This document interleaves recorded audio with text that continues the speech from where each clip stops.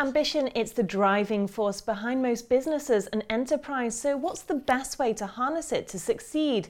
With me now is Rachel Bridge, author of Ambition, to explain. Well, Rachel, first off, ambition is all very well, but in today's job climate, it can actually be quite frustrating. So what would you say is the best way to achieve your goals in today's economic environment? I think the first thing is to be very clear about what you are actually trying to achieve. It's no good saying, I want to get ahead, or I want to progress in this industry. You have to be very focused about what it is you're actually trying to aim for. And aim high. If you have a big goal, you're actually more likely to achieve it because you're going to place it right at the centre of everything you're trying to do. But are there characteristics that successful people or indeed business leaders tend to share? I think we're tempted often to think that successful people are in this separate little box and there's the rest of us and there's them. But actually, we have all got it in us to be successful. And actually, we are all capable of doing more than we think. I imagine motivation can actually be a stumbling block for many people when it comes to this. So how do you maintain that to eventually achieve goals? You're right. It can often be very exciting to start off with what you're trying to do, but then you can sort of get very overwhelmed. I think the key is to break it down into small chunks. So if you are trying to get that fantastic job or that fantastic career path, don't just look at where you're going, look at how you can actually get there and almost sort of plot your journey, and it becomes much more manageable and much more doable. But it's not just about motivation, it's also about opportunities, and if they're not readily available,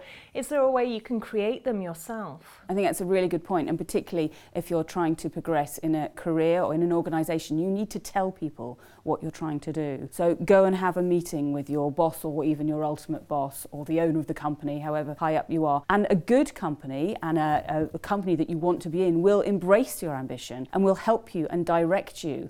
And they're obviously not going to go, great, yes, you can have the top job. But what they will do is say, actually, you need to go and do this kind of training. You need to kind of get these kind of skills. You need to, broaden your experience in these areas. They will be very helpful in showing you how to get to where you want to be. Equally, if they turn around and say, well, we're not interested in anything you've got to say, we don't want you to progress, you know you're in the wrong place. I imagine it is also a question of being brave, because a lot of people are probably coasting in their current jobs. They're in a safe place, and although they'd like to progress, that might mean leaving their current job or that sort of thing. So what would you suggest for people like this? You might be living in the wrong part of the country. You might have to move countries. You might have to move into different towns or learn new skills. I think you have to assess how important it is to you. And if it is important, don't just bury it. It's not just going to happen. Put it right at the heart of everything you do. Explain to your friends and family, this is why you're perhaps not going out socialising so much, because you need to go on a training course, you need to write a paper, you need to read, you need to do whatever it is. If you actually put it right at the heart, you're much more likely to achieve it. But it is sometimes a question of getting your foot in the door, and especially for entrepreneurs,